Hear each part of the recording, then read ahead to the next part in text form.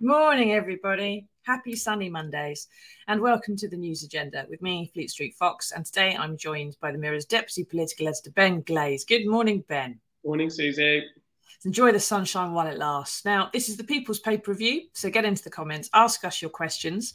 Those of you listening later on podcast, you're just going to have to tweet whatever the hell you like about it instead, because you have that right. So what have we got for you today? Well, the Mirror has splashed on news of a peace deal between Gary Lineker and the BBC in this bizarre row that's been going on for about a week now about what people are allowed to tweet if they don't report on news for the BBC. Now, more on that later, but first we're going to talk about page 2, where Ben's got a story in the paper, everyone. Well done, Ben, about the schools strike, in which teachers are due to go out again this Wednesday and Thursday, which I'd completely forgotten about. Thank you for reminding me. Ben, can you take us through it? It says here it's the biggest strike yet. What's happening? Yeah, that's right. So this one will actually be a nationwide strike in England on Wednesday and Thursday, 2 days of walkouts by members of the National Education Union, which of course is the biggest teaching union. It's got about 400,000 members. Now, previous strikes have taken place in certain regions, but this one will be countrywide for England. It's the long-running pay dispute. Obviously, inflation been running really high for the past 12 months or so. Currently at 10.1%, which is falling a little bit, but that still means that what you're buying today is 10% more expensive than what you bought this time last year. And of course, if your pay is not rising by 10%, then you're losing money. You're facing a real terms pay cut. Now, what I think is interesting in this piece, so Mary Bowstead, who's one of the two General Secretaries of the NEU. She's writing exclusively for us in the Mirror today, and she's focusing not just on pay, because the teachers are they understand that everyone in the economy is suffering, right? Everyone in the country, very few people are getting inflation matching or certainly inflation busting pay rises. So to sort of maintain the public support, they're focusing on not just the pay, but also the overall state of education. In this piece, she refers to dilapidated school buildings and hungry, cold children. So, it's looking at the cost of living as well, talking about the cost of energy, cost of food, not just about teachers' pay today. But whether or not that will be the focus when it comes to the actual strikes on Wednesday and Thursday, I think that'll be quite interesting and see how much sympathy parents have when they have to take a day off work to mind their kids. Exactly. Some parents, of course, not all of them, key workers get to usually most of their children are going to school. And I haven't heard from my children's school yet about exactly what's happening this week. I think because the NEU isn't telling their members they don't have to tell the head teacher if they're striking or not, then some schools aren't able to plan, are they, Ben? But it says on there that one of the problems they're worrying about is that the number of teachers being recruited into the system is very poor. There's only 41% people coming through teacher training this year of what they actually need, and they want that all improved. But what's the government actually doing about all this? The Education Secretary, Gillian Keegan, says in this piece that she's made an offer. Why aren't the unions in there talking to her about it? Well, there's a standoff at the moment. So the unions want the Education Secretary to sit down and have talks with them. The Education Secretary is saying, I'll sit down and talk if you call off the strike. So basically stop holding a gun to my head. It's a typical sort of union public sector pay dispute against a Conservative government where neither side wants to give an inch. Both sides believe they're in the right. And, the people in the middle are the kids and the parents who have to deal with it, particularly on Wednesday and Thursday. Again, what I think is interesting about this is the focus that the NEU are trying to put not just on pay. Lots of parents will be taking their kids to school and see like the mouldy state of windows or the fact that the roof needs new tiles or something like that, as well as having to clothe their kids, feed their kids, all with prices going up. So real emphasis by the NEU that is not just about pay. But of course, if the government did offer them the pay rise that they're looking for, I suspect they'd go back to work very quickly. Yeah. Now, Dee, I think her name's Dee Yates, says another 2 days coming up this Wednesday and Thursday. It's disgusting from both sides. And this is the kind of thing, Ben. I mean, it's not like this is just sudden. These are the 6th and 7th days of strikes, aren't they? There's been strikes before this. And before they even got to strikes, they were saying to government, we need to do better on some of this stuff. And the government wasn't talking to them about it. So this has actually kind of been in the post for months. getting to this point where, so the point where it gets to where Dee's upset now, there's 2 days this week, and that it's disgusting from both sides. There's sort of been a failure to address these problems and discuss it for quite a while, isn't there? Who's been responsible for that? Well, it is an ongoing row. There have been talks, but when the union decided to go on strike, that sort of riled the government, and the government became less amenable to sitting down to talks, because they essentially, no one's using the word, but essentially the government thinks the unions are blackmailing the government when it comes to children. The disruption that's taken place so far, as we said earlier, it's been on a regional level, and this will be nationwide on Wednesday and Thursday. But one of the things that's in this piece that I wrote, whilst this is the last of the scheduled action, the mandate for the NEU to take industrial action, that runs until the middle of July. That is to say, they don't need to have another vote of members before calling more strike dates. And if it remains unresolved come close to play on Thursday, which at this stage I have to say it looks like it will, because both sides have dug in, well, then the NEU could quite easily name a load more strike dates. Now, we're going in, well, officially we're in spring. Looking outside my window with the wind at the moment, it doesn't feel like it. But we're in spring. What happens in late spring? Exams. Now, if teachers go on strike during the exam period, that's going to have far more impact than the strikes they've had so far, because, of course, that is children's future. Those are the GCSEs and the A-levels that they need to go to college, to go to university, to get an apprenticeship, whatever it ends up being that they want to do in future. But that will hit their life chances, if you like. And of course, remember, this comes off the back of, we were almost at the 3rd anniversary of the first lockdown. So kids have had huge disruption to their education for over a year during Corona. And this is a cohort that's sort of now going through the system now. So more disruption, courtesy of these strikes, courtesy of the government not giving the teachers the pay rise the teachers believe they deserve. I mean, at the end of the day, the kids are the ones who are going to suffer in all this.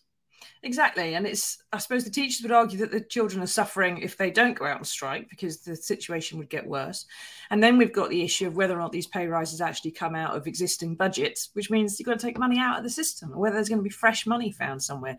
And Denise says that she totally agrees with Dee. What do you think, everybody? Were you aware the strikes are coming up? Are you looking forward to them? Do you think it's going to be a good idea? Are you dreading it? What on earth are you going to do with your children for those 2 days? How are you going to homeschool and work? How's it going to work out for you? Do you support the teachers striking or not? Let us know. But first off, let's go to the big story of the day, if not the week, maybe even perhaps the year, the way it's going, which is, of course, whether the Tory immigration policy is a bit Nazi. Now, no, wait, sorry, that's not the story. The story is whether Gary Lineker is allowed to say that. Now, for those of you who've been living under a rock, we'll try and go through this as quickly as we can. The government announced a new policy for the migrants and asylum seekers that are arriving by boat, which was that they were going to be banned from claiming asylum, right? That was the policy. This new law was one that even the government said wouldn't stand the test because it was illegal. And this newspaper said that it was just a way of setting up human rights judges as sort of the bogeyman for blaming when the boats keep coming. Now, anywho, the main presenter of Match of the Day, Gary Lineker, who's widely regarded as the nicest man in football, quite beloved by a lot of people who aren't Tory MPs, he said on Twitter that that rhetoric was reminiscent of 1930s Germany. Then the government, which, remember, definitely doesn't want to distract anybody from the actual policy, made a huge hoo-ha about it. The deputy chairman, the backbenchers, even ministers were weighing in to say they were offended, that Lineker should shut up and go away, etc. Suella Braverman, the Home Secretary, was saying, "My husband's Jewish, how dare you?" The BBC asked Lineker to apologise. He said nope. They suspended him from doing Match of the Day, and then what seems like the entirety of the BBC sports department just downed tools and walked out in solidarity. Now, Ben, this is a whole new nationwide strike, it would appear, but it's being reported today in the Mirror that the BBC is caving an awful lot quicker than the government. What's this deal that they're supposed to be discussing to get him back on the airwaves? Oh, well, we're going to sit there waiting for white smoke over the next 24 hours. We're our time. So the deal looks like it will be some sort of fudge where Lineker comes back on it. And I have to say, right, I know this is not necessarily the prevailing opinion. I can't stand him. I think he's an overpaid, not very good presenter, right? And I much preferred Match of the Day on Saturday night, where we didn't have to listen to Lineker and Shearer and Wrighty analysing and joshing with each other. It was much better just having the football. I much preferred that, and I managed to make it to the end because often on Saturday night I fall asleep in the middle of it. I'm all for that, but as I say, that's not the prevailing attitude. The deal will be a review of how BBC stars are allowed to use social media, what they're allowed to tweet about. So Lineker will come back on air. This review will take place. You have to presume that during that time, even Lineker might agree to be on his best behaviour and not start accusing the government of Nazi policies. Meanwhile, government, or the BBC rather, will come up with some sort of fudge that says, you can tweet, but please don't go too far, or something like that. Because I think the BBC has, made a complete horlicks of how they've dealt with it. And the backlash that sort of greeted this, because a lot of people are on Lineker's side. They think as a freelancer, he should be allowed to say what he wants when he's not on a BBC platform. Now, the counter argument to that, of course, is a lot of his profile, particularly his profile today, not thinking back to when he was a goal-hanging striker, stealing goals for England in the late 80s and early 90s. Steady, getting into a whole different area of controversy now. Ben. His profile now comes from him being on BBC, which of course is funded by the licence fee, which we all have to have if we want to watch TV, even if you don't watch the BBC. So the argument is that because his profile comes from the BBC, what he says to his 8.5 million followers on Twitter is still related to his position at the BBC. And it's quite interesting. Mark Damazer, who's one of the former DGs, former Director Generals of the BBC, he was on the television yesterday, on the BBC obviously, but he's actually written in the Times today saying that the guidelines as they were updated in autumn 2020, ironically, to counter Gary Lineker tweeting, that Lineker is in breach of those guidelines. And when you read them, he is quite clearly. So then it becomes less. I mean, there are several facets to this row, aren't there? Whether or not you agree with the Tory policy of saying people who come by boats aren't allowed to claim asylum. Well, that's number one. Number two is whether Lineker should be allowed to tweet about it. Number three is what he actually tweeted, which even, senior Labour MPs, not just privately, but publicly, they say he went far too far in what he said. He really doesn't understand the issue. And then, of course, there's the BBC gone under pressure from Conservative MPs? Have they just done, were they in the right to do it anyway? I mean, to a certain extent, it's insubordination by Lineker, isn't it? He's challenging his boss. He's told, you're not allowed to do this. It's written down in black and white. And he goes and does it anyway, because he, or his supporters might, or certainly his critics would say he thinks he's bigger than the BBC. Well, in this Mexican standoff we've had over the weekend, where mercifully we didn't have to listen to all these supposed great analysis on Match of the Day on Saturday night, well, that's what it's come down to. And I think perhaps Lineker was surprised himself that he got suspended. And now finding this negotiated settlement that appears to be coming out of a new broadcasting house, that will suit everyone. At least temporarily. Yeah. Now it sounds like the deal. I've thought about this. Sounds like Ben's not a big fan of Match of the Day. I think that's clear to everybody. I don't think I'm saying anything too controversial there. Now, Mike says yesterday that BBC presenter Michael Portillo was on GB News giving his political opinions. I assume the BBC will be suspending him until he apologises. Maybe, Mike, but I suppose the argument there would be that Portillo's fame comes from his politics, not the fact he works for the BBC now. Wayne says, we need strict immigration laws. It was only women and children. People would feel differently, but it's mainly men that are coming. How can he say it's like what Hitler done? Hitler killed millions, FFS. He didn't say it was like killing. That was the whole point. I think part of the problem was that when he started talking about 1930s Germany, people think you're talking about the Holocaust and the murder and all the rest of these things, which of course is part of all that. And the Holocaust started in 1933. But he didn't actually talk about the mass murder. What he was talking about was the rhetoric of the Conservative Party and the rhetoric of Nazi Germany. And that isn't about saying someone's going to kill somebody else. It's about the way you talk about other people. And a year ago, Holocaust survivors wrote to Suella Braverman saying exactly the same thing.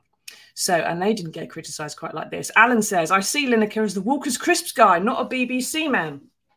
I suppose Lineker would say his position at the BBC comes from the fact he was a footballer, not anything else. Lisa said, what happened to freedom of speech? He obviously felt very strongly about it. And there's this point as well, isn't there, Ben? Because whether you agree with what Lineker said or not, whether you like the boats policy or you don't, if you are a conservative backbencher, you should be really big on not cancelling people, giving everyone freedom of speech, the right to say whatever the hell they like, even if other people are offended. I thought that's what that particular Venn diagram, I thought Suella Braverman, Lee Anderson, all these people were bang on for freedom of speech.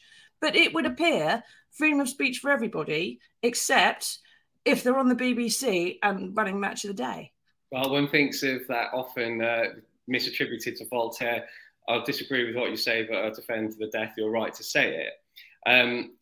The Home Office today, you could interpret this as top trolling, really, by the Home Secretary, Suella Braverman. The Home Office has announced today a reform for police about how they deal with non-crime hate speech offences. I saw that, yes. Protecting freedom of speech, stopping cancel culture. And all this after we've had the last 5 days, 6 days dominated by a row about whether an overpaid presenter, former England footballer, is allowed to tweet something. I mean, it is deeply ironic that has taken place today. Perhaps not an accident, but that was when the Home Office, the Home Secretary, has chosen to announce it. But yeah, you're right that those conservative backbenchers who kick off left, right and centre about people being cancelled and no platform, controversial speakers at universities. And, freedom of speech is fundamental to British values. It is what we are. And then to attack Gary Lineker for doing it, using his freedom of speech, there is a big argument about whether or not the Conservative MPs who champion freedom of speech and rail against no platform, and whether or not they should then be attacking someone just because he says something that they disagree with. Exactly. Now, Only Me, who isn't actually me, that's the name they're going under on Faceache, says, Gary said what he said on his own time, not the BBC's time. The BBC can't own you off air. You're right, Only Me. And as a freelancer myself, I'm kind of on that side of things. But I would add, if, for example, the BBC employed me to go on to their pay-per-view programme, as they did before it was cancelled by the cancel culture at the BBC these days, and I said something which is, I'm paid to go on there to express my opinion, as it were. But if I said something which was really anti-Ofcom rules or defamation law or kind of anti some of my purpose or was really anti-BBC in some way, I would expect probably not to get invited back on again as a freelancer. But of course, Gary Lineker's got a contract. He's got a deal that he goes on air no matter what. And so he feels obviously fairly secure in that. And I suspect is that as well, Ben, although he's paid about 1.3 million, which is one of the highest paid BBC stars, there was talk over the weekend that he could be going to ITV or Sky for 3 times that if the BBC upset him too much. So I suppose he feels pretty secure that the BBC need him as well as the other way around. Yeah, for some reason, he is well thought of as a sports presenter. Put it aside, Ben. Put it aside. Services will be in demand. Interesting, BT Sport, where he used to present their Champions League coverage up until, I think, 2021. They've said they don't want him back, presumably because he costs too much money, you'd think. If he went... that might be a solution that suits everyone, because often the BBC's excuse for paying these outrageous salaries is, well, they can earn even more in the commercial sector.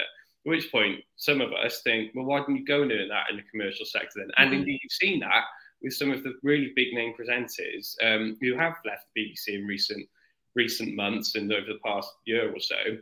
Emily Maitlis, John Sokol, Andrew Marr have all gone off to Global. So if there are bigger salaries out there and they want to jump ship and they've got license then to not be bound to the same extent by BBC impartiality rules, well, then maybe that suits everyone. But I don't think that will happen in the Lineker case. I do think there will be a deal that keeps him presenting Match of the Day and the handful of other shows that he does during the course of a year, and allows him to tweet, but probably not to the same extent that he has been. Yeah, well, we'll see, won't we? It sounds like the Fudge is going to be offering a review of the guidelines for BBC staff, or stars, I should say, and also a review of how the BBC handled this, because they have handled it really badly. And that will find some way to get Lineker back on air. Now, Mike says, if Lineker had tweeted, you know what, the government are right, we should stop the boats, there would have been no fuss from the BBC or government over him expressing a political opinion. I think he's probably got a point there. So Lineker does have the angels on his side a little bit, it would seem, because he is by no means the first BBC star to stray into politics. Great British Bake Off winner, and remember, she's just a member of the public who was a contestant, Nadia Hussain, criticised on Twitter the airstrikes in Syria.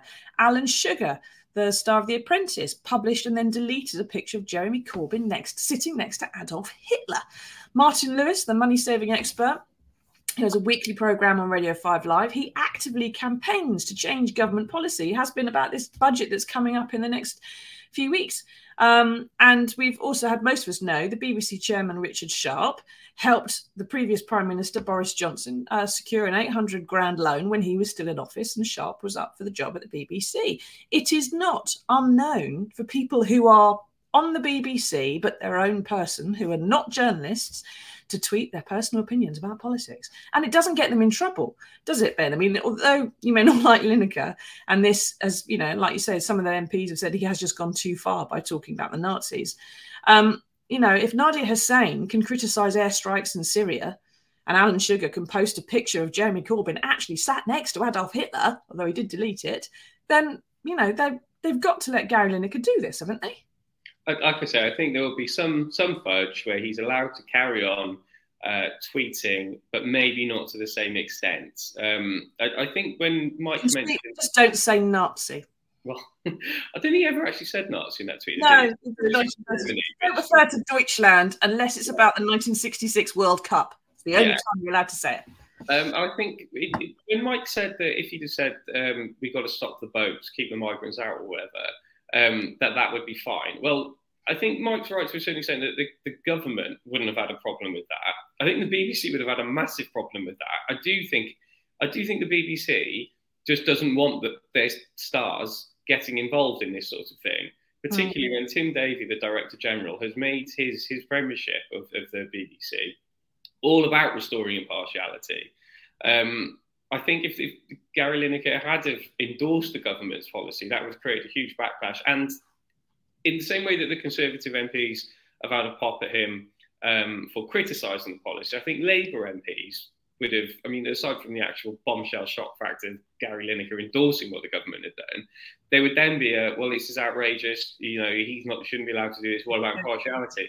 It really is, as you know, that divide is as strong.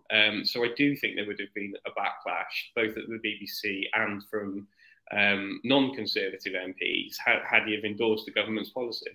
And of course, there'd have been quite a backlash on Twitter, which is a slightly different demographic to Britain as a whole, because not everybody in Britain is on it, and slightly different opinions about things like migration policies sometimes, although Elon Musk is doing his best to change that. But it's got to be said, you know, if they have this review, perhaps sport fans, some of them will be happy, and some of them won't be. But it's got to be said, Ben, although you were happier with Match of the Day without Gary Lineker on it, it only lasted 20 minutes. Maybe that's why you didn't fall asleep in front of it. The normal one is an hour and a half nearly. And there's a lot more content, and it gets people, you know, gripped into the channel for a lot longer. If they've got to do 20 minutes every weekend because there's no Lineker and no one else doing it and no commentary, they would be in a very, very sticky wicket. I mean, the viewing figures this morning. What were they? So normally Match of the Day gets 2 million. On Saturday night, it was 2.5 million. So that's 20% more people watched the abridged Match of the Day than watched the hour and 20-minute version. Yeah, but they watched it to see how bad it was. You know, we all turn things on when we think they're going to be awful sometimes, don't we? They don't turn it on because they think it'd be better necessarily. We're not clear on that yet. It was whether or not you would get 2.5 million every week if that was what you did. And we should have to wait and see. But Tim Davie, the Director General, is supposed to be coming back to Britain. He's been in the States the last few days while this has been blowing up, and is supposed to be sorting some of this out and having talks. But we'll have to see, won't we? Now, get into the comments. What do you think about all of this? Do you think Lineker was right? Do you think he has a wrong, but he has a perfect right to say it? Do you think he should never have said it and has no right to say it, and the government is absolutely right? Let us know. I would suggest that any person here, anyone watching this, you have a perfect right to go onto Twitter or Facebook and say whatever the hell you like. You are bound by some laws. You are publishers. You have to watch out for defamation and contempt of court and things like that. But if you want to say immigration policy was Nazi, then you could. if you wanted to. But Gary Lineker can't, even though he's not a politician, he's not a journalist. He should, in theory, be able to do some of these things. Although, as we're hearing, not everyone thinks it was a little bit, past the knuckle, put it that way.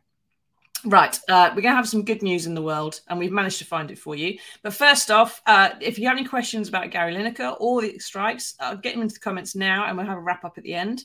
But before we do that, here's the good news we've managed to find.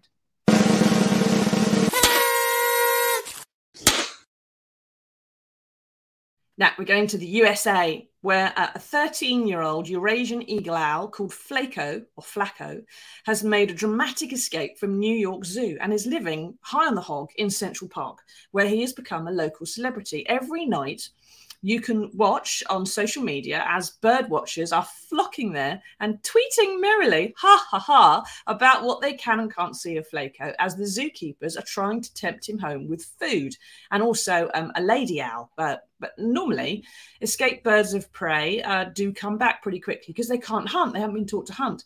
But Flacco, it seems, has managed to teach himself how to eat and has been snubbing their offers to get back, and has been seen happily ingesting small furry animals in just the way that an owl should. Then the zoo's given up, and it seems that Flacco is going to be free for quite a while to come. Is this proof that if you could make it in New York, you can make it absolutely anywhere? Well, Flacco has been given his liberty in the city of the Statue of Liberty, isn't he? This is great news. Okay, someone shouldn't have vandalised his cage to let him get out. Maybe that was deliberate or not, who knows? But the fact that Flacco has escaped and is now living the high life in Central Park, I mean, the zoo is in Central Park, so it's not like he's gone hundreds of miles away. But the fact that he's there and surviving and doing a good thing in cleaning up Central Park's rodent problem as well, that's fantastic, isn't it? And the fact that, you can watch this, I haven't actually logged on to watch it, but I think I will now that Nada, our environment editor, has brought this to our attention. Good news for Flacco. Like you say, normally if a bird of prey is raised in captivity, they haven't been taught to hunt by their parents. I was watching that new David Attenborough thing last night, Wild Isles, I think it's called, and watching there how some of the birds of prey are taught to hunt. But the fact Flacco's worked it out for himself, it's great news. I don't know how long do owls live, though? So he's 13 years old. Is that old in owl terms? I have no idea how long an owl lives. If anybody knows, get into the comments and tell us. Animals do generally live a bit longer in captivity than they do in the wild because they're not exposed to natural hazards and so on. Although, of course, they have slightly less fun in captivity. And Flacco is probably enjoying that he can be out and about and everything else. Now, Lazy Left Eye has had a brilliant pun, which is that Flacco is having a hoot. Well done, Lazy. Should have thought of that. I'm sorry, I was in too much of a rush this morning. I was worrying about the school strikes. Now, do we have any couple of questions to wrap up before we call it a day about Gary Lineker or the things? Here we go. Rebecca King. The right are in ecstasy. They hate Lineker, but they hate the BBC even more. For them, it's win-win. They don't give a damn about freedom of speech or BBC neutrality, but as they hate the BBC more, they can pretend. Yeah, it has got so many things that the angry right which is to kick the BBC and to kick Gary Lineker and kick a celebrity who owns lots of money at the BBC, and isn't it outrageous? But it's also got a lot of things that the angry left like too. It's got Nazis, it's got the Conservative Party being likened to Nazis, it's got an unfair and unkind immigration policy, and the opportunity to sort of say that a footballer has managed to outwit the government in some way, which isn't the first time that's happened, has it? So it's one of those rows that just gets worse and worse because it seems to tick everybody's boxes. And unfortunately, the BBC, by sticking it at the top of the 10 o'clock news, made it even worse. At just the point the story was dying. Now, Stuart says, morning, Stuart, the Tories will be loving all of this as it's deflecting from the real issue, which is the migrants. When the people reporting the news become the news, the system has broken down. You are quite right, Stuart. First rule of journalism, never become the story. But of course, Gary Lineker's not a journalist, so he can do whatever the hell he likes. And thank you, Gary, for the stories. Right, thank you, everyone, for taking us through all that. I think we've pretty much managed to cover it all. Thank you, everyone, for taking part. Thank you, Ben, for discussing it with us. And while you mentioned earlier on worrying about the weather outside your kitchen window, I've been looking at the patio cover on your table out there, and it's been blowing a gale. Go and put a brick on it, because it's gonna blow off before long. And I'm very worried. We've managed to get through half an hour, but if there's a gust, you might lose it. Right. Thank you, everybody. If you're listening on podcast, please leave us a review so other people can find us. And we will see you all again on Wednesday for another edition of the News Agenda and probably some kind of update, I'm sure, about Gary Lineker. Till then, tatty bye.